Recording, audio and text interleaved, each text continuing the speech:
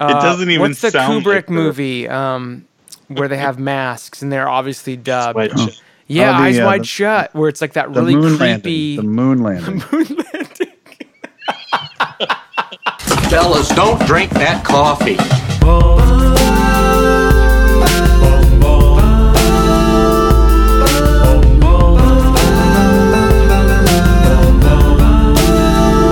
You'd never guess.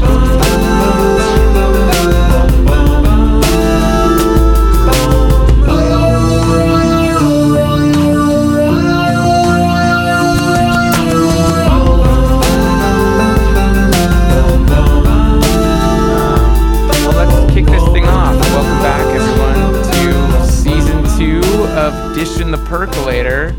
I guess, actually, we don't have to have seasons because we're just a podcast. So this is episode 9. No. It feels good to have seasons. Okay, yeah, so Season 2. We got renewed. Hey, everyone. I don't know if you There's watched a the lot of Apple keynote today, but we got renewed. So thanks, Tim Cook, and everyone buying Apple iPhones. Yeah, there's a lot of controversy on whether we would get renewed. Yes. It was us or Mr. Robot for a third season. And sorry, Mr. Robot fans, but here we are. Yeah. And It was us or Jericho for a third season. is Jericho still a thing? No, it's not. It's not at all. Not anymore. Because of because us. Jericho we're tried here. very hard to be a thing. They were there, and then they were canceled, and then they were brought back, and then people voted, and they were brought back again, and then they're no longer a thing. I don't even know John, what Jericho John, is. could you do us a favor and not talk till you're introduced? Oh, That would okay. be- I'm that'd be very great. sorry. Please edit that out. We have a guest, Dallas. We have a guest. This is so awesome. This is I want to introduce both of our good friend, a Twin Peaks fan, an actor, a playwright, a wonderful human being, a gentleman, a scholar, John Lorenz. John, how are you? I'm good. Thank you. Welcome to the podcast. I'm sure you'll regret all of this. It's good to be here. No. Just to clear up some questions that you had Yes. regarding me from previous episodes of Dish and the Percolator. Please. I do know what baseball is. Though I don't follow it closely. My Yes. son plays a lot Yeah. of baseball. So I'm aware of baseball. Got it. And then also, I am very aware of MLB The Show because my son plays a lot of it and we play it together. So for those of you in the audience who are wondering if this random John Lorenz guy knew what MLB The Show was, I do. You're welcome. Well, I'm producing, and that's a strong term. A show, a television show about sports, and I messaged another guy involved in the show about MLB The Show, and he didn't know what it was. So you are a step ahead of the game, sir. Dallas, that show got canceled. Our sports show got canceled like 2 seasons ago. That's not a thing anymore. No, it didn't. Is this a new It's thing? being re-released. It's being re-released with Jericho. John, my opinion of you has risen higher now that I know you play MLB The Show. I didn't think it could Great rise. game. I didn't think it could rise any higher. I thought it'd be. I was curious. I kind of know this story, but you are a Twin Peaks fan. That's why we have you on here. Besides Yes. just wanting to catch up, tell everyone how you found the show. What was your first experience with Twin Peaks? I will say, I feel like I am one of the first people to ever binge watch a show. So this show came out in, I think the pilot aired in 1990. I saw it when it aired, but then I didn't see anything else beyond that. And I'm giving away my age a little bit here, but I was sick in the early years of my college. And there was a Laserdisc store by our house. And I was really sick. So I'm like, Wait, hold on. Sorry. a store that just sold laser discs? Yeah, well, Laserdisc plus like VHS. Okay. All right. I thought it was only Laserdisc. This is how long ago it is. We're talking like 1993. So they had VHS and Laserdisc. And I was very ill this week, and I'm like, oh man, I need some videos to watch. I'm stuck at home. And there was a Laserdisc set from Japan that was like the whole first season of Twin Peaks. And so I get this thing, I take it home, I rip through it in a day, which I had never done with a show before. And I went back and got the next one. And so over the course of a week, I watched the entire series front to back, subtitled in Japanese, by the way. So you invented binge watching, basically. Yes. And because I loved it, I recorded it onto VHS. So for a good part of the 90s, I watched it and rewatched it over and over again on these kind of VHS copies that I'd made from the Laserdisc front to back. And then I ended it. So within 2 weeks, I had seen the entire series and this movie that had just come out on video, Fire Walk with Me. Okay. Which had just hit home video at this time. So I saw it all very concentrated. I did not have the experience that you guys had where you had to kind of wait week to week. Sure. So anyway. Well, my experience is waiting week to 3 weeks to 4 weeks. Depending on how long we can all to 2 days. Find a time. Yeah, it just depends. John, how many laser discs do you own still? I do have a few that I've kept for the sake of posterity. Not that I actually have a player to use or watch them with. Sure. I think I have some special edition. I think I have the Hunchback of Notre Dame Disney film. Oh, Burt Reynolds. Yes. That and the Tron Laserdisc, but I think everything else I've probably given away. Do you still have the tapes that you taped off them, like the Twin Peaks dubbed Japanese ones? Yes. Somewhere in storage. Because that was probably before the VHS ones were out, right? Yeah, I think they had released the first season, and it was that kind of thing where it would be 1 or 2 episodes a tape. Yeah. And so it was just ridiculous to try and collect them all. And if you did, you were using up like half of your bookcase, basically. Sure. Well, I part of the reason I wanted to have you on, I mean, this podcast is about Twin Peaks, but it's also about friendship. And Dallas and I having a friendship that's barely survived for over 20 years, and we've never watched the show. But I was thinking about you, and you and I didn't meet because of the show, but I feel like our friendship, there was a lot of time we spent talking about the show, and maybe we became kind of better friends because of it. I remember like us driving around trying to find episodes of or issues of Wrapped in Plastic, like comic book stores, and printing out like the frequently asked questions from when the internet was a thing, like a new thing. And it was something facts. that with certain people in my life, it became like, we talked about it, we obsessed over it. And I think there's like certain things, art that kind of brings people together.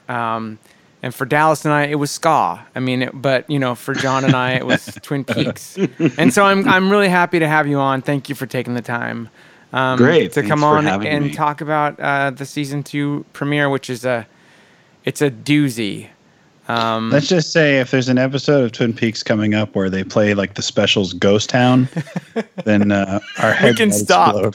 We can stop. We're done. So Oh, man. I hate to tell everyone, but the next episode will be the last episode of Dish and the Percolator because Oh, what? they open and Spoiler close with the specials actually show up in Twin Peaks. Like their van broke down on the way to Spokane. And Hey, hello. Does anybody here have any shoes? We've all run out of shoes. John and I will just say this, that since starting to watch this show and talk to other people, I have now found out that most of the people I know have watched the show, but no one really talks about it unless you bring it up. It's one of those shows that's so great that you want to share it, but you also don't want to spoil it. yes, That's true. So I think like it puts you in a weird spot if you know it, because you don't want to give away the answers to its mysteries. Yeah, like the first time I brought it up to somebody, I was like, hey, I'm watching Twin Peaks. And they were like, oh, did you know that Riff dies? And I'm like, come on. Riff. I've seen West Side Story. I know he dies. You don't have to say that. most of this podcast has been about West Side Story. I've tried to work as much Twin Peaks into it as I can. Which but I'm you have having not seen, Sean No, O'Donnell, I have correct? seen. I've seen it. I've seen it. Okay. I saw it like forever ago, and then I tried watching it on an airplane since we've talked about it, and I just couldn't get through it on a little 3.5-inch screen. Well, it's not meant for that. It's meant for the big screen. No, Sean. you're right. You're right. Like David Lynch would say, you're trying to watch a film on your frickin', whatever.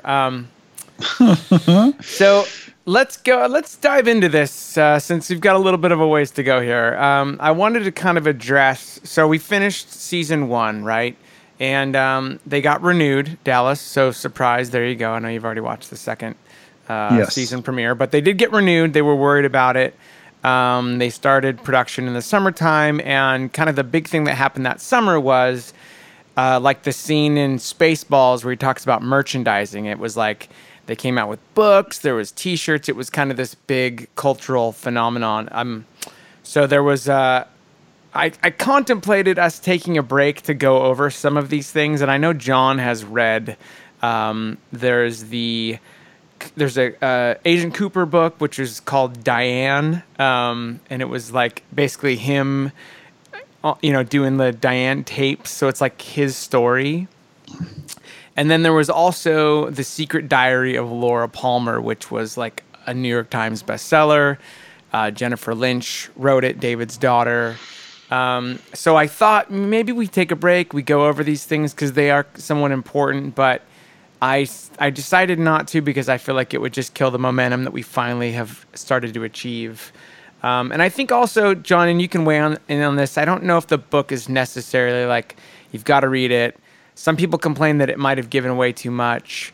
And so my thought was, if we have time after we finish this second season before the third series starts, maybe we'll go over that stuff. But for now, I wanted to mention it because there was a lot of stuff, Twin Peaks, happening in that summer, even though obviously the show didn't come back till that fall. Yeah, I feel like it affirmed a lot of things, but it didn't necessarily add anything remarkable. I read it back then, so it was still, again, so like I said, like I watched the series, I saw the movie, and then I was thirsty for anything else I could get, read the book, didn't really give me anything. Yeah. But, certainly interesting to read and fit in some way. So it's more of a completist. There's a lot of those things where it's like if you're this level of a fan, you can go this far. There's a lot of extracurricular reading, but the Agent Cooper book was at least entertaining because it was fun. Yeah. But again, doesn't give you really anything you need. Sure. Yeah, I agree. Mm-hmm. Although if you can find the cassette, I had the cassette with him reading it. He was nominated for a Grammy for that, by the way. I don't know if you know that, as he should have been. I have a digital version of it. We'll make sure Dallas gets that. Hey, guys, totally. The other thing I wanted to mention that happened right before the season premiere was that Kyle MacLachlan. Dallas, I know you forwarded this to me, but this is fantastic. So MacLachlan, this is how big the show was. Kyle MacLachlan was the host of the premiere of SNL for the fall. So like that usually is a big deal, right? Whatever the hot thing is, you know, he was the host, and they do this fantastic sketch where, you know, like Phil Hartman plays Leland and Chris Farley is Leo, and even like Conan O'Brien is Andy. It's so great. It's like a really good era of SNL, and it kind of, I was thinking it's kind of a nice little companion to Dallas and I's take on the show, where it kind of highlights some of the better stuff and then kind of makes fun of the silly stuff. And my only thought was like, if Dallas wrote this, Joan Chen would have died. But other than that, like it's pretty spot on to kind of the way that we feel about the show. I will say this about that sketch. It's really funny. It's actually very, very funny. But the weirdest part about the whole sketch is like how much, as at a profile, how much Chris Farley looks like Leo. Like at a profile, not straight on, obviously. Like Leo ate Shelley, though. I mean, like, come on.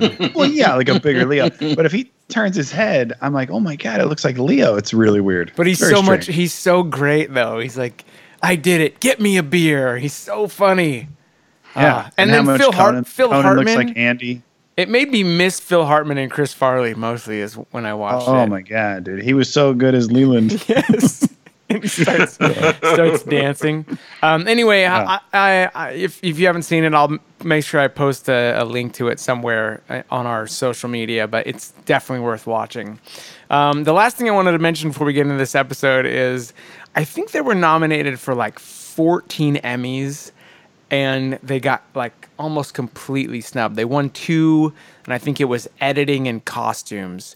So they were very much like not a part of all of that. And it's just worth mentioning because it kind of ties in with the frustration I think that the cast and crew had with what they were doing and still not really being accepted by the network or even by kind of the people who, you know, vote for television shows. So...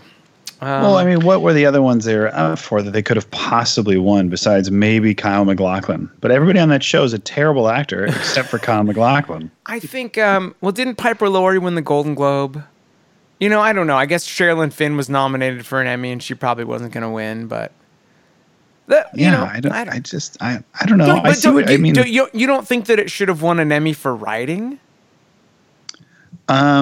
I mean, nominated is nice. What won? Do you know what won that year? Why wouldn't have Lynch won like for directing for like the pilot? Like, shouldn't he have won for that? No, the pilot was really bad. The pilot made me question whether I wanted to keep watching the show or not. Well, I think that's more of like a kind of statement about you and your artistic. Well, surprise! I'm an Emmy voter. Okay, a lot of people don't know that. Oh wait, in 1990 you were voting for the Emmys? Yes, and were you for best 7? writing. Best writing for television drama, I went with Home Improvement. That's what I went with. Ed was more believable on Home Improvement. So here we go. let me throw out two yes, things, please, John. Is it about Home Improvement? Because if not, let's move on. Well, it is context. This show came out on the tail end of like, if you think of it in context, a lot of what they were sort of satirizing and doing this, like they're telling their story and they're telling it seriously, but they're also kind of like, they're coming off the tail end of like a decade of Dallas, Falcon Crest. Yeah. Like all of these super melodramatic soaps, which is where they got the whole idea for Invitation to Love. So good. Which I believe doesn't come back in season 2. Yeah, I was trying to remember that when we were talking about it the last episode. I think it does. But like, so the show itself is already kind of like we're going to exaggerate that a little bit. Yeah.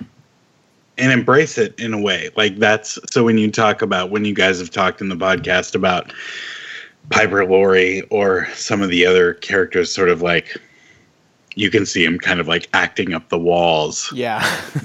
there are people from that zone, like, but that's like what America was used to, you know? Yeah. So then what was crazy about this show is that then those people were stuck in the middle of a bunch of other people that had never acted in anything before.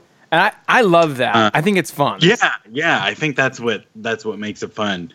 But like, I was reading something today about Twin Peaks and saying like, gosh, how are the people making the show were going like they had made all 8 episodes, the pilot and the episodes of the first season, without them airing. Sure. And going like, okay, how's this going to fare next to the other things on ABC, Baywatch and Saved by the Bell? Yeah. And some of the other things.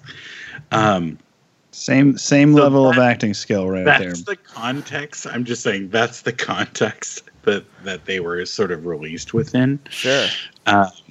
I forgot my original point. The last thing I wanted to say before we move on is that you guys have talked a lot about the episode titles. Yes. And with looking up, so there were never episode titles at all until the mid 90s when they aired it in Germany. Yes. So somebody titled them for German television. And then when they brought them back for Bravo TV over here, they translated those titles to English. So that's why all the titles are so kind of awkward and weird, because they're basically just whoever titled them for German television translated back to It's fantastic. English. I just read that like an hour ago, and I'm so excited. And what I want to do now is find out the original German for all of these and learn how to pronounce it, and then that's how I'm going to title the shows, because it totally makes sense now. Be careful. They say a lot of mean things about the Jews. There's nothing in any of these titles about Jews, Dallas. That you know of. You haven't read the original German. I want to know. We don't know. It's true. I'd have to learn how to speak German to read. Well, this one is called May the Giant Be With You. Maybe the worst title of any of these. It probably is the worst. Right? You have... It's like, let's take the coolest thing that we've done on the show so far and make a joke out of it. It's so lame. This episode is the season 2 premiere. It aired the day after McLaughlin hosted SNL. So this is a big weekend for Twin Peaks. It aired on a Sunday, and ABC, and it's just the bonehead move of the season, pushed them to Saturdays. So I think their thought was Thursday was like kind of older, and so they were trying to attract like kind of a younger crowd. But who in their right mind is not out on a Saturday trying to meet other people? So this is kind of the beginning of the end for Twin Peaks. Obviously, we know that it only had this season before it got canceled. But the first episode aired on a Sunday, and then they were on Saturdays for a while. I believe they were moved back kind of towards the end of the run. But anyway, this is all more technical stuff. One more thing. Originally, this episode was going to be directed by none other than Steven Spielberg. And when Lynch found out, he kind of came in and said, no, I want to do this one. So it would have been a little different, I feel like, had... Wait. Why? Do they have a thing? Is there like a Lynch-Spielberg rivalry? Not at all. One of the producers, his wife was really good friends with Kate Capshaw. They were having dinner. Spielberg's like, I'm a fan. I would love to do an episode. They had it kind of where they were talking about he was going to do it. And when Lynch heard news, he was just like, you know what? I kind of have an idea for this. I want to do it. And Mark Frost was like, look, this is our show. Whatever you want to do, we'll get Spielberg to do another episode later. And he obviously never found the time. He went off to make whatever movie. I don't know what Always. I don't know what movie. Yeah, something. You got a problem with Always? No, I think that's what was happening. Yeah, it might have been at that time. Always or Hook. It would have been cool to see. For me, it would have been cool to see a Spielberg episode of Twin Peaks, but we'll never know. In a way, Hook is like an episode of Twin Peaks. It's exactly like Twin Peaks. Bob Hoskins is in both. Mm-hmm. Wait, what? Bob Hoskins isn't in Twin Peaks. No, he's not in Twin Peaks. Well, not yet. No, but Phil Collins is in both. Phil Collins is in both. Yeah, he plays. Phil Collins' music is in both. Okay, we're about 25 minutes into this episode. Let's actually get into this episode. So we start. You'll be in my heart. We start out right where we left off, right?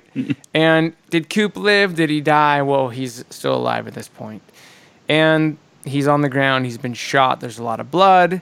And America has been waiting a long time to find out. And instead of just like, here's a bunch of answers to all the questions you've had for 5 months, they get this 10-minute scene with Cooper dying while the oldest man working as an actor in Los Angeles is just pacing back and forth in a room. I love this. I think it's really Lynch making fun of everyone who's like, I want answers and I want them now. And it's kind of like him kind of, toying with the nation of spoiled television watchers. But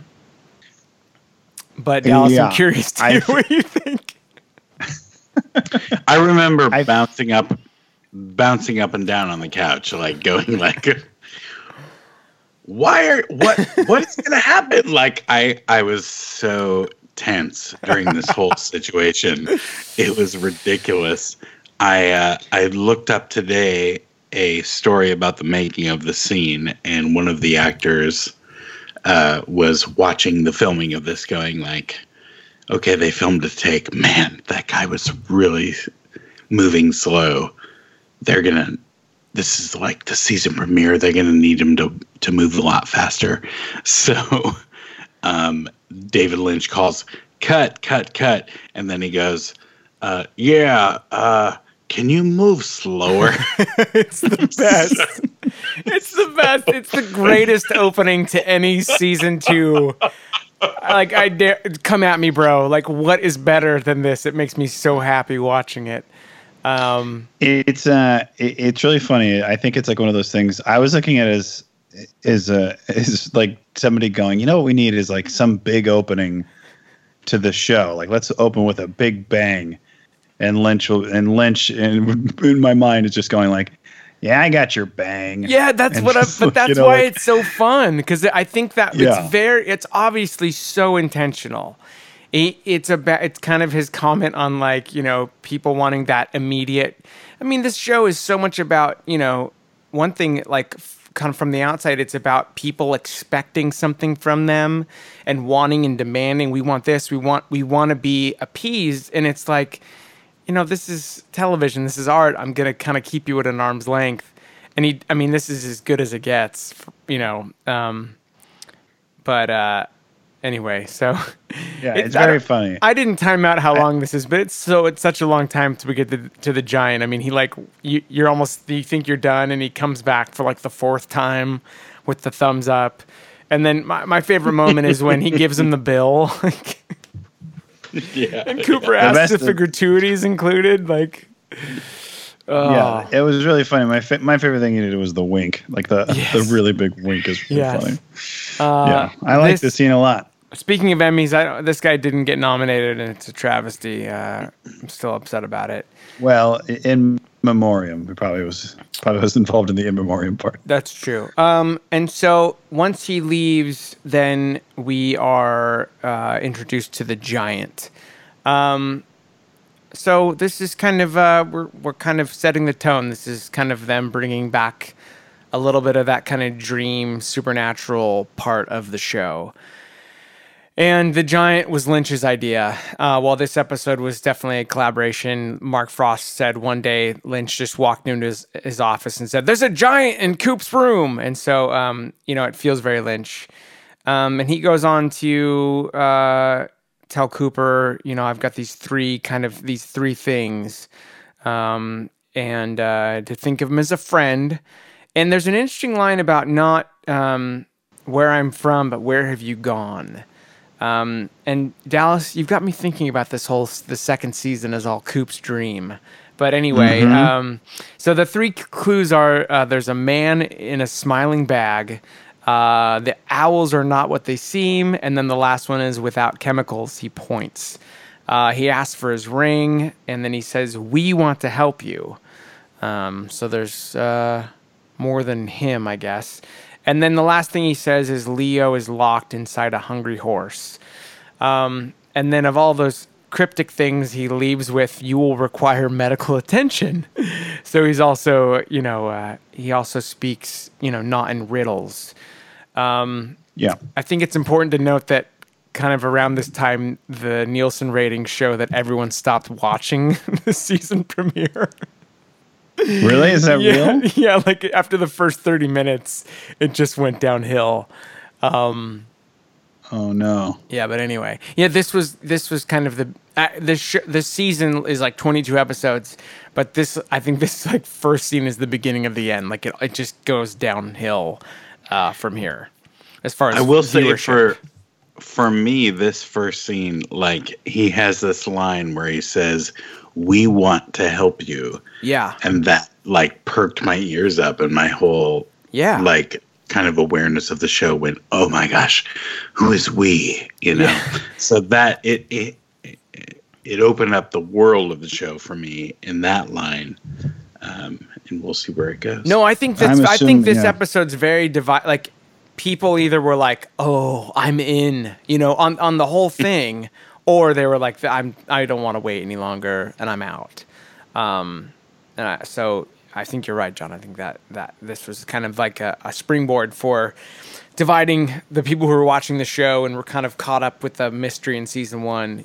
Like either they're going to follow it or they're not. They're just not along for the ride. Right.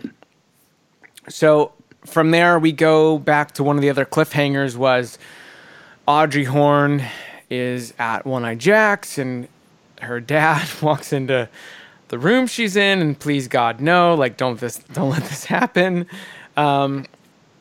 This is weird because then we cut to Jerry and Blackie, who apparently in the last 5 minutes developed like a thing for heroin. Like because we're assuming that I thought this too. Yeah, the show just like it's like we didn't miss any time, and then she's strung out. Like it's just really weird. I guess making a TV show, like doing the continuity thing is hard, but this seemed like kind of like there'd be someone who'd go, "Hey, hold on, wait a minute. She wasn't like this, and we just saw her." But anyway, Jerry does then save the day as Ben is about to pounce on his daughter. He doesn't know what he's doing, but thankfully for us, he gets Ben out of that room. And Audrey should need like instant therapy. I don't know what. She's like kind of still a little bit too calm and collected after this. So I don't know how they originally wrote the scene, but her voice sounds so dubbed in when she's like, "Go away, I'm shy." Yeah. Do you? Like, it made me think of it doesn't even what's the sound Kubrick like movie where they have masks and they're obviously dubbed. Sweatshop. Yeah, Eyes Wide Shut, where it's like that really creepy. The moon landing. Moon landing. It's all dubbed in. Where they're wearing the masks and all of the helmets. The audio is dubbed in. What's that line that he has about one small step for man? Something like, "Buzz, get down here." I don't know what it is exactly. I need a sandwich. Give me one of those space sandwiches. Is there any space ice cream up there? Did you eat all the space BLTs? Yeah. Is that what we were thinking about? Oh man, yeah, that's the one. That's the one. No, Eyes Wide Shut. Where there were anyway. I don't care anymore. It just the Audrey who was bawling in the last season because Leland was dancing. This is where she should be like bawling, right? Her dad just tried to like. But later on in the episode, she is like talking to herself, right? Yeah, she's. We know. I feel like she finally realized she's in trouble. Which, duh. So Coop. She has an amazing moment. I have to say, like the writing and her acting when he finally leaves and she pulls down the mask. There's this amazing moment of sort of realization. Yeah. That I feel like they earn whatever, whatever else they've done. they earn it there because it's amazing. Yeah, no, I think she's great. I like Sherilyn Fenn. So Coop is still dying, and he is saying, he starts talking to his tape recorder, hoping that he left the dictation on, and he did. The reason he was shot and is bleeding is he was folding up his vest, chasing a wood tick, of course, and then he has a line about being shot is not so bad as long as you can keep the fear from your mind, which is kind of a telling line for the show, as it kind of centers around fear. It's interesting. He realizes that his ring is gone, so the giant was not just like him, about to die or losing blood. This was something that really happened. And then he starts making a list of things he wishes he could do, like he would very much like to make love to a beautiful woman he had affection for, that's a beautiful thought for Coop. And just as it seems like he's about to lose consciousness, the Fuzz show up, so he's saved. They move directly into this kind of very Lynchian shot of him kind of regaining consciousness in the hospital. A lot of this episode is in that hospital. We spend like a good amount of time in Calhoun Memorial. Doc Hayward has the great scene where he has the bullet and they have the little tick on there and he says it's a hell of a way to kill a tick. And so then they decide to bring Agent Cooper up to date, and it's like the list of everyone who's died or is dying or is in a coma. And and I love lines like this where it's like gives you this little history where he says, not since the Elks Club fire of 59 have they had such a busy night.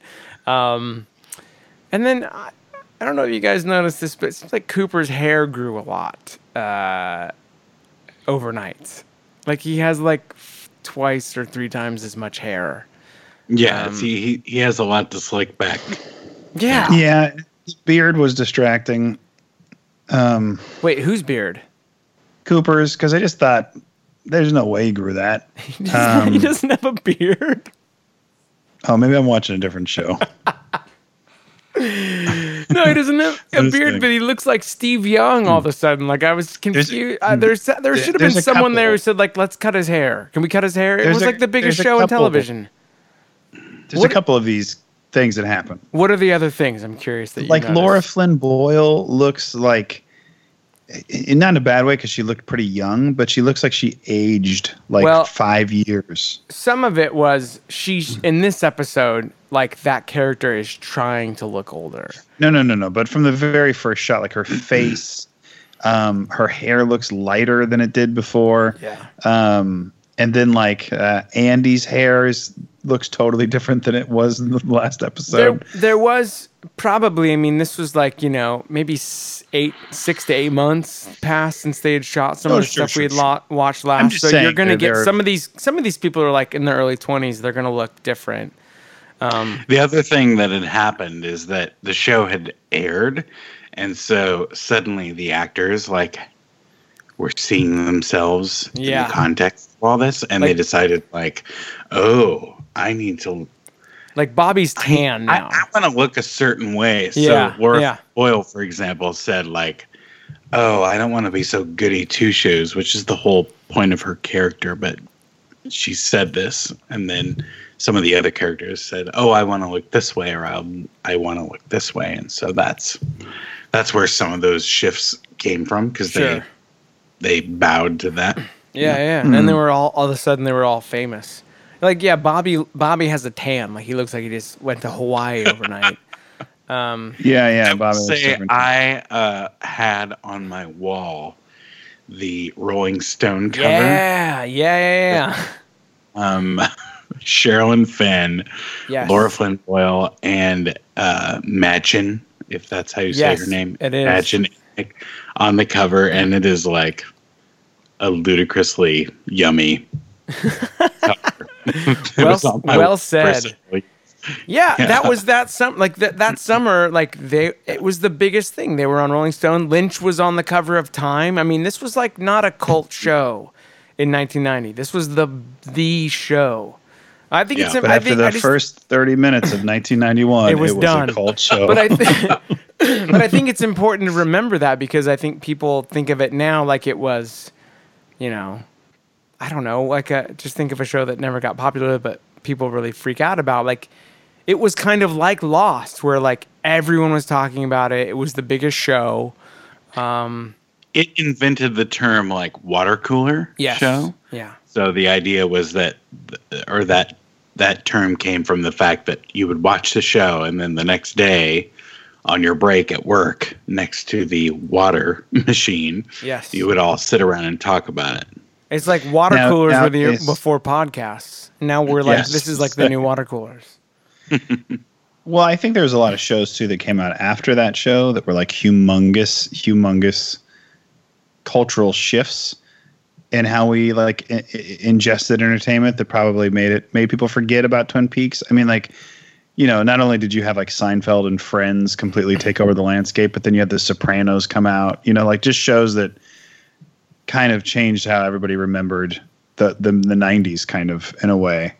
And so I think probably that's why Twin Peaks gets overlooked and thought of as like a very niche show, which it is now, especially, but yeah, that's why I think It was also just like, I mean, I think it's fair to say it was kind of ahead of its time. Like, some of the stuff they were showing on network television was like, what are you doing? Like, it's stuff that now you'd get on AMC or HBO. Like, it was, I mean, if you, like John said, in context of what else was airing, there wasn't a lot going on. And in a way, that was good for them, but it was also bad for ratings because most people did not react to it. And I think that's kind of the whole point of this podcast was like, this show is something that, you know, for me, I realized in liking it, I was a little different. There was something about this show that attracted me to it that I was like, okay, my friend, most of my friends don't like this. They don't get it. They don't care about it.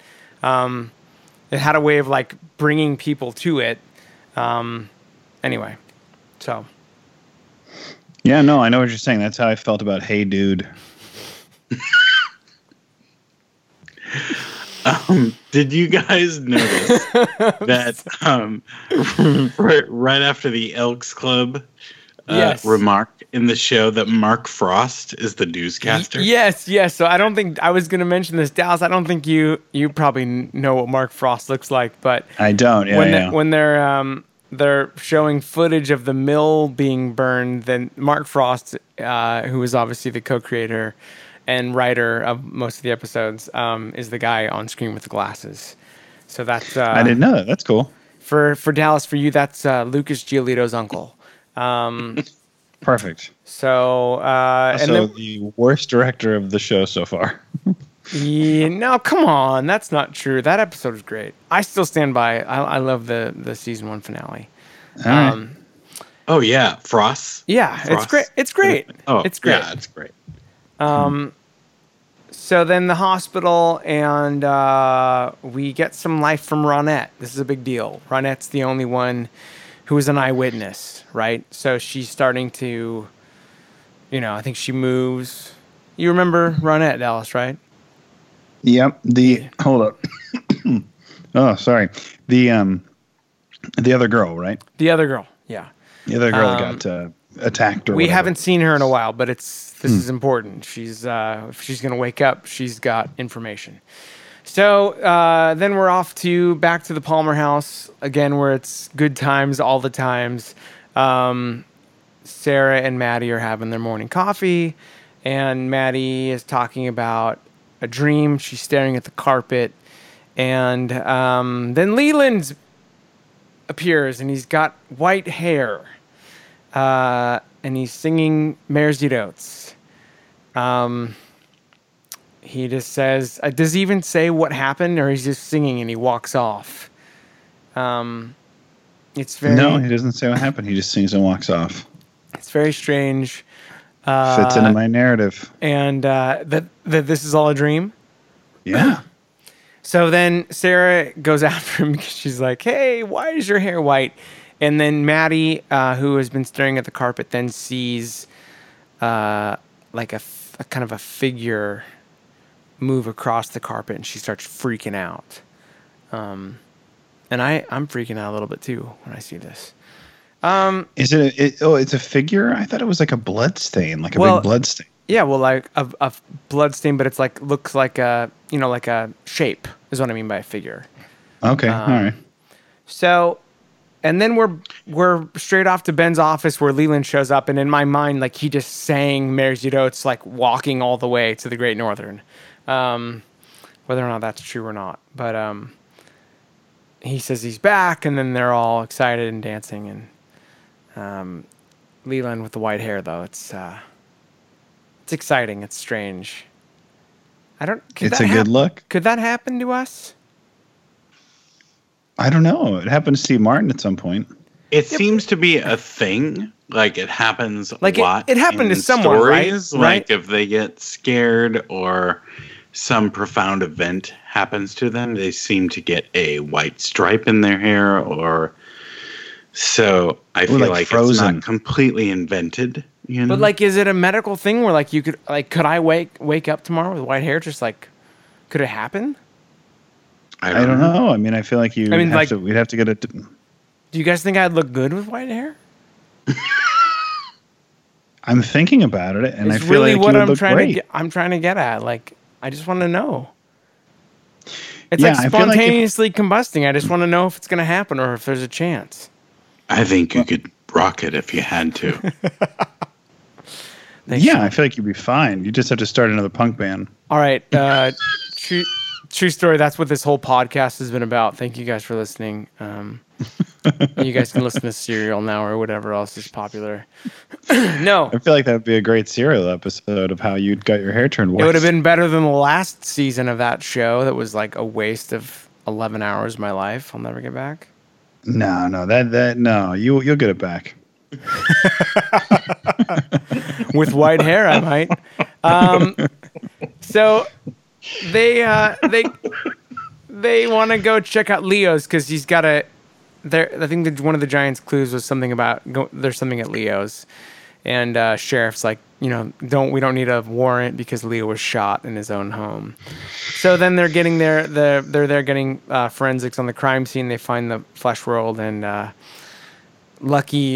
very lucky that Albert shows up because anytime he's here, the show is just like, for me, it's the best.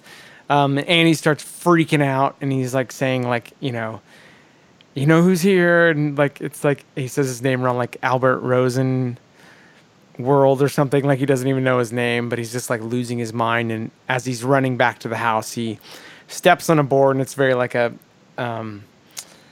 Looney Tunes kind of thing where he hits the board and it hits him in the face, and he's like doing that kind of duck walk. And Albert has the great line about it's another great moment in law enforcement history. But they do find something there. This is a very weird scene. Well, and what makes it so David Lynch to me is that it does have that Looney Tunes wackiness, but then he's got blood running down the front of his face, so you're uncomfortable. Totally. And that's, what makes it fit in the Lynch thing for me. Well, and also that he lets it drag on for quite some time. He doesn't yell cut like ever. I don't think he's ever yelled cut. I think someone's like, we're out of film, and like that's what happens. Like right now, he might be waking up yelling "cut" for a scene for that scene. For like Wild at Heart or something. He's like, all right, Andy. Oh wait, what year is it? So, but it's fantastic. And they find Leo's boots and some coke. Which would be a great name for your new punk band. Leo's boots and coke. Leo's boots and coke. All right, as soon as I get my white hair. Right. There's a great opening to this next scene with that kind of trucker just going something like, hot damn, that pie's good. So we're back at the Double R. And this is when Donna shows up, I think. And Maddie has brought her Laura's glasses. And Donna's trying to reinvent herself. She's trying to lose that like Ron Howard directing a movie look we talked about in the last episode with that kind of stupid duckbill hat. And I think the last episode you saw James looking at Maddie dressed as Laura, and you could tell Donna is like, I have to kind of reinvent the wheel here. because I want to keep his attention. But I don't know. It feels weird. Like her as the kind of like cool chick just doesn't feel right. And I feel like James feels the same way when we get to it later when she's in the jail. But anyway. I don't know. They're making out through those bars. Yeah, I feel like we don't know where it's coming from, you know? Like, I think, because this, I mean, without giving spoilers, like, this goes on for a little while, and they never really give a reason for it other than she's wearing her sunglasses, but it's not like they're magic But sunglasses. don't you think that, like, sunglasses. don't you think it was because she got jealous? Like when Maddie I came do. into the picture, she was like, "Oh, James!" Like I like the first time Yeah. Maddie walks in, she notices James noticing Maddie because she looks. It's funny. She looks exactly like Laura Palmer, and so I think this is her trying to like compete in a way, or like. Yeah. But it's weird yeah. because she's not really competing with Maddie. She's competing with Laura, who's dead. Anyway. Right. So Well, when and I think yeah. because she. Yeah, you're right. Yeah. Well, so then, and then, you know, when they're there, Maddie starts talking about, you know, she feels guilty about Jacoby because Jacoby's in the coma or he's in the hospital, and, you know, it's like, is it because of what we did? And while they're there, Donna gets the letter. This is weird to me that she gets a letter at the Double R. Like, she doesn't work there, but someone like it's like a post office where people just drop letters, but basically it's saying to look into Meals on Wheels. And then there's a great scene. Do you Go have ahead. theories on who it's from? I was trying to remember. Like, do we not know? Is it not revealed later? Because some of the stuff that's happening where I don't know, I'm like, oh, I'm sure they talk about it later. I don't think we know that one, but I certainly have theories because there's people we see in the Double R. Because the people who I know who are working on things are like Audrey, right? So like, is it Mm-hmm. like if we don't know, then like I'm curious who your thoughts are on who it is. Yeah, but wait. Are you going to give away things? No, I don't think so. Right? It's not like a. I mean, I guess let's leave it then because I'm not. Well, sure. who else? I mean, who else is in the diner right then that they show? So the that we know. log lady is. Yeah. So you think maybe it's from the log lady? I think maybe it's from the log lady. Oh, that's interesting. No, that's not a spoiler at all. No. She has a great scene where she spits out her She- gum right after this. She's lots of weird messages. Yes. It's Yes. not it's a spoiler. It's fantastic. Then we're back to the sheriff's office. So Cooper, Albert's obviously shown up because Cooper's been shot. So Albert's doing his examination of Cooper. And then I think he's talking about Leo, and he says, is it vigilante justice or just good old country living?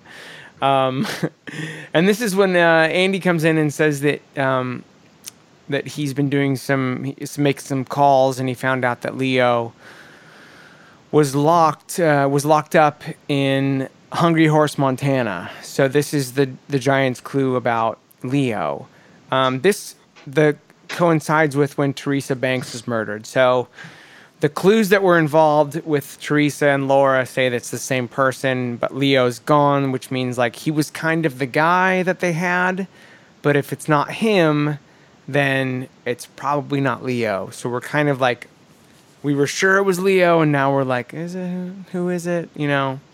And then this is when Philip Gerard shows up, and there's this kind of really awkward moment where he's got the shoes, and he's talking to Lucy, and he kind of like just walks away after saying, I'm here to sell shoes. Yeah, and then we don't really see him again, right? No, we don't.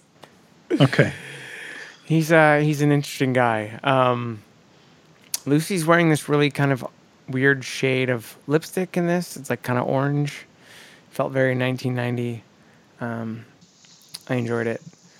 And then they're finally talking to James, who's obviously been in trouble because not only did he was kind of responsible for Jacoby getting attacked, having a heart attack, or whatever it was. But he also was found with drugs in his tank, and he's like, "Look, it wasn't me." And so they're talking to him, and that's when he tells them about how he doesn't think it was Leo. When he first started dating Laura, she had a kind of a really weird night where she was talking about how there was this conversation where she said, "Would you like to play with fire? Would you like to play with Bob?" So he brings up this name Bob. And then Cooper kind of goes out on a limb and hunches that he's got the necklace, and James does. And he says that he, got it from Jacoby. And that's when I think Cooper says, like, Jacoby, I didn't think he had anything to do with this. And anyway, that's a lot I just talked about. So, anyone want to weigh in? No. Did you move beyond Mr. Briggs? No, we're not there yet. Okay. No. Yeah, so the next thing, they're still in the sheriff's office, and I think like most of this episode seems like either the sheriff's office or the hospital. But this is when we get Donna with the glasses walking in, and she walks into the sheriff's office and someone whistles. Yeah. And it's like, who whistled? Like, what? Oh, It was yeah. pretty great. It's like a... Yeah, but Like, like, there's no one in there. So was it? No, it's totally was- like sound design. Dude, if they would have shot over to Philip Gerard with his suitcase of shoes, and he's the one, like, this would be like the greatest thing that ever happened. But there's like, who did it? Who was there? Maybe it was the Sound giant. effect. It was the giant. By the way, Lurch from the Addams Family, the giant. Which is Is that true? Yeah, it's true. Well, like from the movies, like with The 90s movies. Yeah, the 90s movies. Well, were there other Oh. movies? I think there weren't other movies, right? No. Yeah. No, I don't think so. So Donna is she's really trying to ditch that Ron Howard directing look, and but I feel like she's laying it on kind of thick, and so she's in the jail cell, and there's that line about how her, like, she's kissing him, and then he like backs off, and she's like, "Or is it just not okay for me to want you?" Just the first thing I thought was like, and you thought you hated James and Donna last season.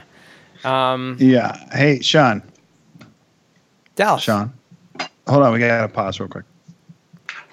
Sean, what button is that? This you is not. have We can't have nice things. We can't have nice things. Is that in Logic? What is that in? No, I have the actual. I have the actual unit, the hardware unit. It's why we can't have nice podcasts. This was Blink 182's true story. Like they used it live. Like that actual box. This actual one. Blink 182. This is why we can't have nice things. This is why we'll never be number one on iTunes. Never gonna happen. I hate you, Dallas. He's not on. All right. Oh, great. I just got back on. Oh, we're really happy to have you back. Oh, I was just about to get to a point where I wanted to stop for the first episode too. Oh, well then let's get to that point. Okay, so we didn't pause. So where were we? So I had to move rooms. I was in a room, and my wife wanted to go to sleep, and so then I moved to another room. Listen, there's no mystery here. It's not like we're in studios. There's lots of mysteries, but we're not getting to any of them. Well, listen. So far, all the things that you talked about in the episode, the reason why John and I didn't chime in is because episode. No one cares about Jacoby. You cut out. What'd you say? Because no one Oh, what? great. I said they were boring parts of the episode. I don't know what to. I'm waiting to get to my favorite part of the episode. I would say, as a young man who was watching the jail scene that we were just talking about, Yes. I was like, blown away by her sudden sort of character change. Yeah. Where she's like smoking in the freaking jail, like, Yes. oh, she's such a rebel, and the sort of sexual tension in that whole scene was as funny as it is to me now. Back then, it was like, whoa. And how does that end? He kind of pushes her away, right? He's like, no, yeah. Anyway, that was that was part of a mystery for me. I was like, what? Like, she's kind of like wants to get it on with you between the bars, and you're not into it. So what's up with that? Well, I think it's it's so out of left field, right? Like, for him, if you're him, you're like, wait, what happened to you? And I think we've seen like his reaction to Maddie, and that's what it's all based on, is her seeing that, and she's like, I want to compete. I don't want to lose him to this new girl who looks exactly like his ex-girlfriend. Or his relationship with Laura, exactly. Who was like such a, And this was all like what, like 6 days ago that she died? Yeah. So, I mean, it's also like... We forget that. Maybe if you guys had some time, Was it only 6 days? I think so, because every episode's like a day. Every episode's a day. So it's 8 days at this point, and she's already like jealous of him with another girl. And anyway... Well, to be fair, Donna seems very stable. Hi, Wayne. Hi. The last thing in that gun scene. rack. The last thing. I love her. I love her in that. And I think she's great in this too. I think like people have kind of, I think because of kind of the way like towards the end there with Jack Nicholson and with her, like all the tabloid stuff, like she gets kind of a bad rap, but I think she's great in this show, and I've said that before.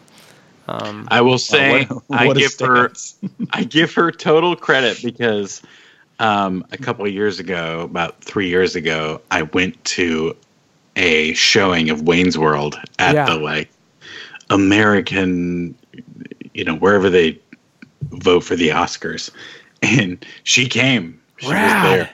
And her and Tia Carrere, like the whole cast was there. And she was there. She wasn't too cool to be. Yeah.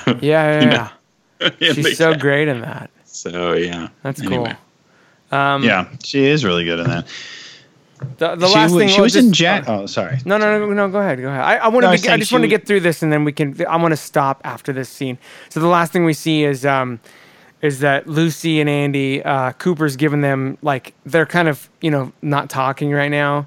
And Cooper then decides he's going to give them, however, like 400 episodes of Flesh World to go through to try to find Teresa. Because they're looking for Teresa Banks and like to see if she's in there. And so they're both like, I think Andy's like, this is uncomfortable. And she's like, we're both professionals, but then turns like one page and her face goes red. Well, and the worst part about Flesh World is that you can't skip ahead. You got to go through it. 1, 2, 3, 4. No, you can't. You have to. You got to read the articles. Yeah, you got to read the articles. It's got to be in order, or otherwise you're not going to get it. You're not going to get what happens in episode 6. Nope, you got to do it. Yeah. They got to do all the heavy lifting there. I think they have like a Goofus and Gallant in Flesh World. Oh, totally. No, Goofus and Gallant that came from Flesh World. You didn't. Oh, really? I'm surprised you didn't know that. Yeah, and Mutts too. Oh, really? Yeah, you know that cartoon Mutts? Yeah. Probably one or two good Kathys in there. There's a couple of Kathys. As we know, Hank loves Kathys. But anyway, that's we're gonna divide this in two because it's such a long episode. But I wanted to. We don't have to stop talking, but I wanted to stop going through the episode there. So, well, here's my problem with this episode so far is that the beginning up until like the Andy thing when Andy duck walks, like that whole first part I was really into the episode. Yeah. And then it does literally trail off for me with like a lot of weird things and a lot of things I just don't really like. The whole Lockett and James and Donna, we've talked about this. James and Donna, I could care less. I don't like their characters. They're very, very boring to me. And I just didn't care about anything. And it's made me mad that Netflix has changed the I guess the avatar, so to speak, or the album cover for the show. 'Cause it's to James. peering off a hill. It's just so bad. They're like, hey, Dallas, should it be this or should it be Joan Chen looking into a mirror? Oh, James on a bike? All right, cool. Good idea. Yeah, so there's that. I just don't care about them. And then like Jacoby's thing, you know, I love Riff, but I just don't know what's going on with this. I mean, he was in a gang, he's not in a gang. It doesn't make any sense. And then the thing about, so my favorite part of the episode, I have two favorite parts of this episode. If it's something that happens in the next half of the episode that we haven't gotten to yet, like let's get to it Yeah. when we go to the next half. I'm just saying that we haven't gotten to it yet. And once it happens, like I'm on board for the rest of the episode. I'm like, all right, okay. So I'm just letting you know. I had to kind of pick a halfway point, and there wasn't really a good one. You know, like I kind of agree that the last like couple acts are like I'm not as concerned about Donna and James. Like we've spent so much time there. No one is. But I had to pick a kind of a halfway point so that we can divide the episodes up. But No, it's fine. well, if you guys have anything you want to share about this first half, please do. And if not, then I want to thank everyone for listening to the first half of episode 9, and we will be back with another. Well, you didn't really give podcast. us a chance to say anything, did you? You just said, "Do you want to say anything?" And then you started ending the episode. I'm really trying. It's hard doing a podcast with you. Travis and I have been talking about it, and Yeah. Oh, yeah. If it's through Skype, then it probably hasn't been a very good we call. talk every morning. We like start our days with like a little. That's good. Yeah. That's sweet. John, can I ask you a question? Yes, please. Thank God. What is are you a big Lynch fan? Yes, I am. I mean, you know, this show was sort of my window in, my doorway in, and then I went and sort of tried to take in everything I could. Not everything is as delicious as this show. I would almost say maybe nothing in his films has been as satisfying to me as this show. Sean, how do you feel about that? No, agree. I mean, this is for me. there's- This is it. This is the greatest. Like the show Yeah. to me is the best. Yeah. So even though I may like adore other things he's done, none of them have succeeded in a way that this one has. I would say every one of his works that I adore has some warts that you have to just go like, oh yeah, I didn't get that, but yeah. So this is the show that made me go, oh, I've got to see everything else he's ever done, and you know, Sean and I both went to see throughout the 90s all of his other films. We probably saw them together, like Lost Highway and Mulholland Drive. Yeah. Yeah. Did we all see? I saw Mulholland Drive with you guys. I think I fell asleep. You might have. But I feel, and again, like that's one where Mulholland Drive, not to go off on this, but that's one where I feel like he took all the good things he's done in every other movie or story he's done, put him in that story. And so that's why that one works for me. But it's still like a summation of everything else he's done rather than like sort of a new thing.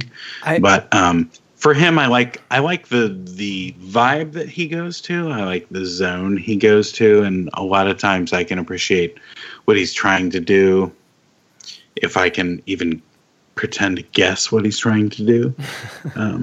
You know. So Interesting. Okay, that's all. yeah. That was my only question. Sorry. No, I love Mulholland Drive. When I'm now that you've talked about it, I'm thinking about it, especially in terms of like this show. I feel like inspired so much of that, like him as the frustrated director dealing with the suits, like so much of what we're getting into with the show, and like them fighting back against ABC, and then when you watch Mulholland Drive after kind of taking Twin Peaks as like a case study as to like how hard they fought, you get where he was going with it. It's like a whole different movie than when the first time I saw it. And I don't think at the time I knew since then, so much has been written about Twin Peaks, and there's so much information. I didn't know all of that then. But in the light of like knowing more about Twin Peaks, Mulholland Drive is like such more of like an interesting film. But, yeah. Yeah, I mean, I didn't dislike Mulholland Drive. I was just I was not expecting it to be as slow a pace as it was. Sure. And I fell asleep. But then I woke up. And I'd say most of his movies are of that slower pace. You can see even in the pacing of Twin Peaks, take for instance the pace of the season finale of season 1, and then you get the first 15 minutes of season 2 is like, it's a good point. Yeah. An old man shuffling around, with the bowl for the warm milk. No, that's a really good point. You have Frost, like we talked about, just like cramming things down the musket of the barrel. Just like, let's just get it all done. And then Lynch going like, let's just take our time. Yes. That's a really kind of cool juxtaposition of like how it ended versus how it started. Mm-hmm. Yeah. Interesting. Well, if you guys have anything else to say, but thanks for listening to the podcast. I'm just doing my best. Sorry, listen, Dallas. I'm glad that we're back. Dallas, I have something to tell you. This is your last episode of Dish in the Percolator. I'm bringing John in to replace you. Yeah. I did a secret poll through our website, dishinthepercolator.geocities.angelfire. And sorry, but like you lost. And I hope it was close. No, it wasn't close at all. Wow. It was 1-0. So I want to thank you for all the times you made me laugh. And all the times you stood me up like an hour before we were supposed to podcast. So thank you. Well, okay, great. And if anyone else is out especially for all the times you stopped to either talk to your wife about chips or because your daughter wouldn't listen to you and would not stay asleep. Yeah, well, that's a good thing we didn't record today during nap time. Whew, what a mess. I know. One time we're going to try to do it during nap time. And like, I just want it to be a disaster. Like whatever the worst episode of season 2 is, and I'm going to go back and check and remember which one it is. We're going to try to do that one. Like we're going to coordinate 3 children's nap times and just like let it go. Just let it be. Yeah. See what happens. That's fine. There's a couple of absolutely terrible ones. Yes, I'm so excited. Of season 2. I'm so excited to get to those. All right. Well, I'm interested to know why they're terrible. I really am. There's a lot of James. No, we don't have to get into it now. There's a lot of James. I have a question. There's a lot of James. I have a question, but it may be one that shouldn't be asked. No, it's too late. You got to ask it now. Well, because I know you may have heard some kind of. Was it about Home Improvement? No. Okay, sorry. You may have heard a spoiler. So if you have heard a spoiler, then that makes this question like don't even answer it. But what I would ask to somebody who has never seen this show is, do you think you have an idea of who killed Laura Palmer? If somebody's just said who it is, then let's move on and not do it. But are you speculating because of the story or because of what somebody has told you? Where are you? I think we had talked about this in a previous episode, and the spoiler that I got was definitely about who might have killed Laura Palmer. Okay. But I'm like going back into the conversation that I had with this person. Mm-hmm. I don't know if I heard it correctly. Mm-hmm. And I don't know if they were joking. Oh, okay. Because it was me and other comedians talking about how much people talk about TV shows. So I don't know if they were just like spouting something off as like a sarcastic joke because they thought I was like a fan and I would laugh at that joke. Mm-hmm. Okay. Like, oh, yeah, it couldn't be that person. Or they were just flat out telling me.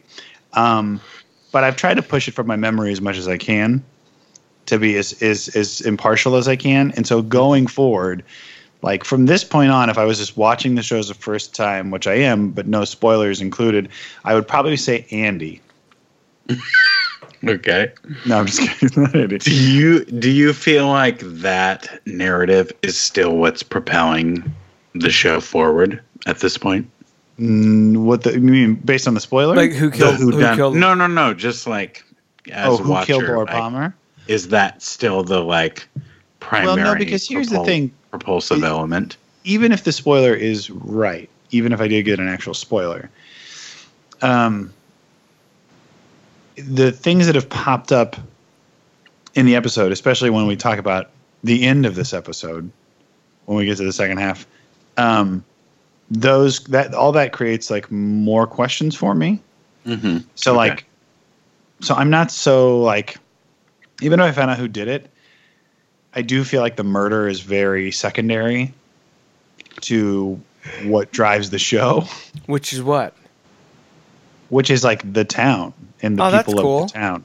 Mm-hmm. Yeah. You know what I mean? Like, I feel like the murder is mentioned once an episode just to remind people. But like very rarely are we like learning anything about the murderer. We're like learning things about the people of the town and who could have possibly been involved. Well, I think like what's cool about your takeaway on that is like that's what they wanted. So like they never wanted us to reveal who did it. They just wanted it to be about like keeping the mystery alive, and like Lynch called it the goose that kept laying golden eggs. And so he never wanted to reveal who the killer was. He just wanted it to be about the town and the people and the mystery. And I read something today where someone was like kind of joking about the SNL sketch where McLaughlin doesn't want to leave. Like they keep saying like, Leo did it. And he's like, yeah, but like, what about this? And it was like, that was Lynch. He didn't want to leave the town. He wanted to stay there. He wanted to keep the mystery alive. He wanted to get more into the characters. And so I think that's like a really kind of, astute observation that you had. Like that's kind of what the show is. That's what they wanted. But America said, no, that's not what we want. We want satisfaction. And that's where kind of that's where the show fell apart. Well, and at that point, like, I mean, you were doing, I don't know, I don't have any, facts on this at all, but it feels like that maybe is what set this show apart for a lot of people, is that it wasn't, like John, you brought up those other shows that were really popular at the time, like Falcon Crest and Dallas. And I know the whole point behind Dallas was who shot JR, but I feel like every episode of those shows always had like a wrap up at the end. Mm-hmm. It was almost the what do they call that? The oh god, it's the Law and Order thing. Oh god, I can't remember the name. It's not Serial, but anyway, where it's just every show. No, every show has a beginning and an end. Like you're not holding on for the next episode to really find out what's going on. Like every show has its own. I know you mean like CSI or NCIS. Yeah. They are, There's a term for it, and I can't freaking think of the term, and I'm going to lose my mind. Obnoxious, unwatchable. What is it? I can't stand those shows. But anyway, so I do think there's a lot to this show in itself that's like where I find myself like. I just find myself like more interested in a lot of the other things that are going on than like who killed Laura Palmer, because most of the people that seem to be surrounded by Laura Palmer's death are the people I really don't like watching on this show. Well, then my question to you is like, you seem kind of annoyed by everyone on the show. So no, I'm not annoyed by everybody. Well, so then my question is, what for you? What are you digging into? Because for me, the show is less about the like other characters, and it's more about the primary mystery of like the murder. So you hate Bobby, you hate Don and James, you hate Joan Chen or Josie Packard. Like what part of it, other than like the cast of West Side Story, are you into? So I keep asking myself. Why do you keep coming back here? Well, we have a podcast, and I feel like, we owe it to John to keep going. What's keeping you here? I don't know. I mean, like well, obviously doing this podcast is fun, and it gives me a reason to watch the show. Otherwise, I don't know when I would have ever watched it. But you would have been out. Would you have been out by now had we not been doing the podcast? I don't think so, because it's only 2 seasons. I think I would have finished it. Yeah. But here's the thing. I like Kyle MacLachlan a whole lot. He's so good. Like all the characters that he's around most of the time. You know, the sheriff, Andy, Albert. When Albert comes in, Albert's great. I love Ed. The best. Is awesome. I'm kind of getting into the Hank storyline. Okay. Yeah, I just feel like there's enough storylines, and I think visually it's like fun. It's like it's a pleasant viewing experience, and yeah, that's what I'm like digging into. Is that I enjoy these other characters, and I want to like find out more about how they. Because I mean, you know, maybe it's not because I know the show didn't really get wrapped up, but you know, I'm more interested when they build these big casts. It's like, well, why did we build a cast so big? Like, why did they build a cast so big? And how do these people tie into each other and into the main plot of the show? And maybe it never pays off and I'll just be bummed. But like, those are the things that are interesting to me. Like, why do we care so much about Big Ed? And why do we care so much about, you know, Pete? Like, what are the big tie-ins? Why are we spending time with these characters?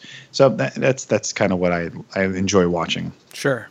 And I think part of it is just like they had always intended that this town has these kind of interesting people. You know what I mean? Like that it's not just about like the mystery was the engine to kind of keep telling these stories of these characters that, you know, they're really good. Mark Frost and Lynch were really good at creating characters.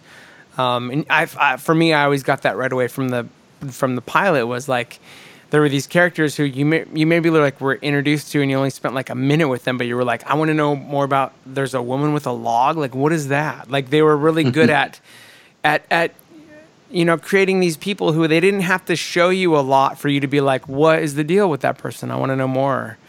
So I'm glad you're getting that.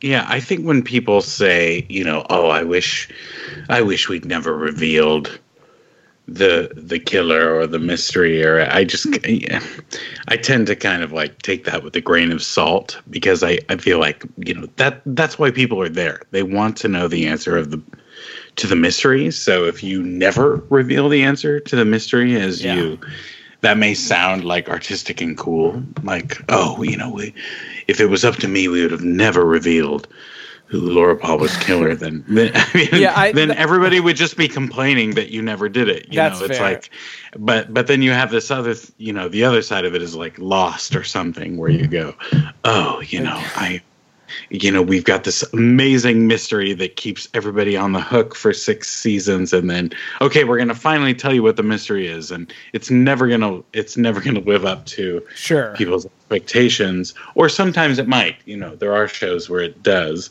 But, you know, when you're looking at the 90s and where television was newly moving to like a sort of serialistic nature, where, you know, Twin Peaks was one of the few TV shows that was a murder mystery that was sort of like episode to episode as opposed to standalone, like a Hill Street Blues or something. Sure. That's what I was talking about, and I figured out what they're called. Procedurals. Yeah. That's really what they're called. They're called procedurals. Yeah. It was like a sort of soap / you know, mystery procedural, but it was a serial, and that it kept going. Mm-hmm. And then anyway, you're right. But what I was going to say is I wonder, like, when there's these big shows that are kind of cultural shifts in television, like, I wonder what they learned from each other, because, you know, Twin Peaks, you're saying that like they built this town and their point was always to build this town, and then kind of they wanted to, but that was going to be, you know, it might have never lived up to people's expectations, or they were upset at who it was or whatever. But like, then you think of a show like The Sopranos, where it's like that show was extremely about the characters. It was all about the people. Mm-hmm. And was going to come to some kind of a tipping point, like an end, like something was going to happen to Tony, and that was how the show was going to finally end. And then when it didn't give you that, like people were so spoilers, unbelievably upset. People were so upset. Like, I think that's the two ways you go about it. Like, you do what Twin Peaks did, or Lost did, where you give away the ending, and then people either. Well, wait. How do you know? How do you know that Twin Peaks gives away the ending? You haven't. Well, that's the thing. I would say Twin Peaks has a finite thing that happens, but it doesn't. Yeah, I mean? I've watched it a million times, and I'm just going to tell you, I don't know. I still don't know what's happening. Yeah, without blowing the ending or anything. It's a really great point you had about how it sounds cool to say, like, I never wanted to end it, but like, yeah, they wouldn't be on like season 25 of Twin Peaks where no one knew. No way. That's a really good point. Like, Lynch gets away with going like, oh, it's the, like I said, he called it the goose that lays the golden eggs. No. You would not have made 25 seasons of this. You would have ended it at some point, but they would have probably done it more on their own terms. And in a way, they will still, and we'll get to it when we get to it. But there was definitely a lot of pressure, and it is that fight between, artist and audience, and I don't know who wins in this one, but it made for an interesting second season. There's a lot of, like, for me, second season gets a lot of crap, but there's a lot of really low points, but there's also, to me, some of the best things that happen in the show. Yeah, and I'm really looking forward to getting into it, and so I think we'll stop here with this one, and we will come back with the second half of the season premiere. Thank you guys for listening, and you can follow us on Twitter at Percolator Pod. John, where can we follow you? Website? You got a Twitter? I do not. Anything you're promoting currently? I do have a Twitter, Mixtape Master. Is that MASTA? Yeah, MASTA. Is there anything that you're working on? I don't tweet at all. What about something we can see you in upcoming? There are some exciting things I'm about to announce, but I can't announce it yet. Well, we'll have to have you back on. So, yeah. Thanks for having me along, you guys. Of course. Was really you're going to come back for the second part, He's going to be right? back for the second half. I hope. We'll be back for part unless two. Tomorrow when he calls me, he's like, look, that was fun, but never again. No, hopefully, John, we'll have you on for the second half. And Dallas, thank you for being part of your last episode of Dish and the Percolator, and it's been really fun. And I took my headphones out a while ago. Are you still? We'll see you guys next week. Thank you. Yeah. Dig that, Kurtz.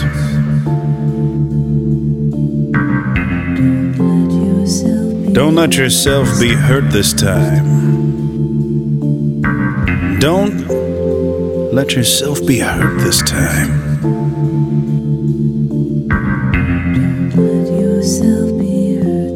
Then I saw your face. Then I saw your smile.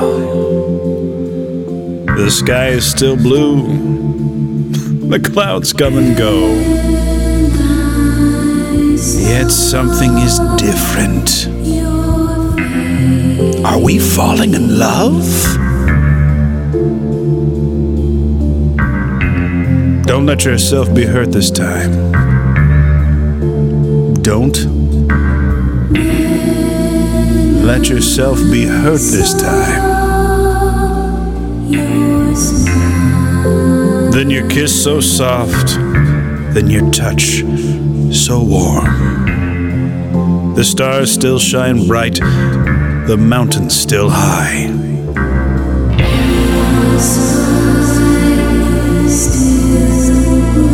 Yet something is different. Yes, something is different now. The guitar came in. I feel like I'm floating. Floating above a keyboard and a guitar. The guitar. Are we falling in love? falling. Falling. Are we falling in love?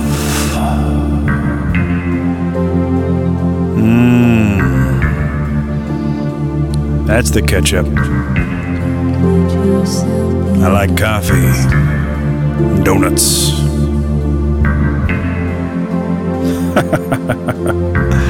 Russ Tamblyn.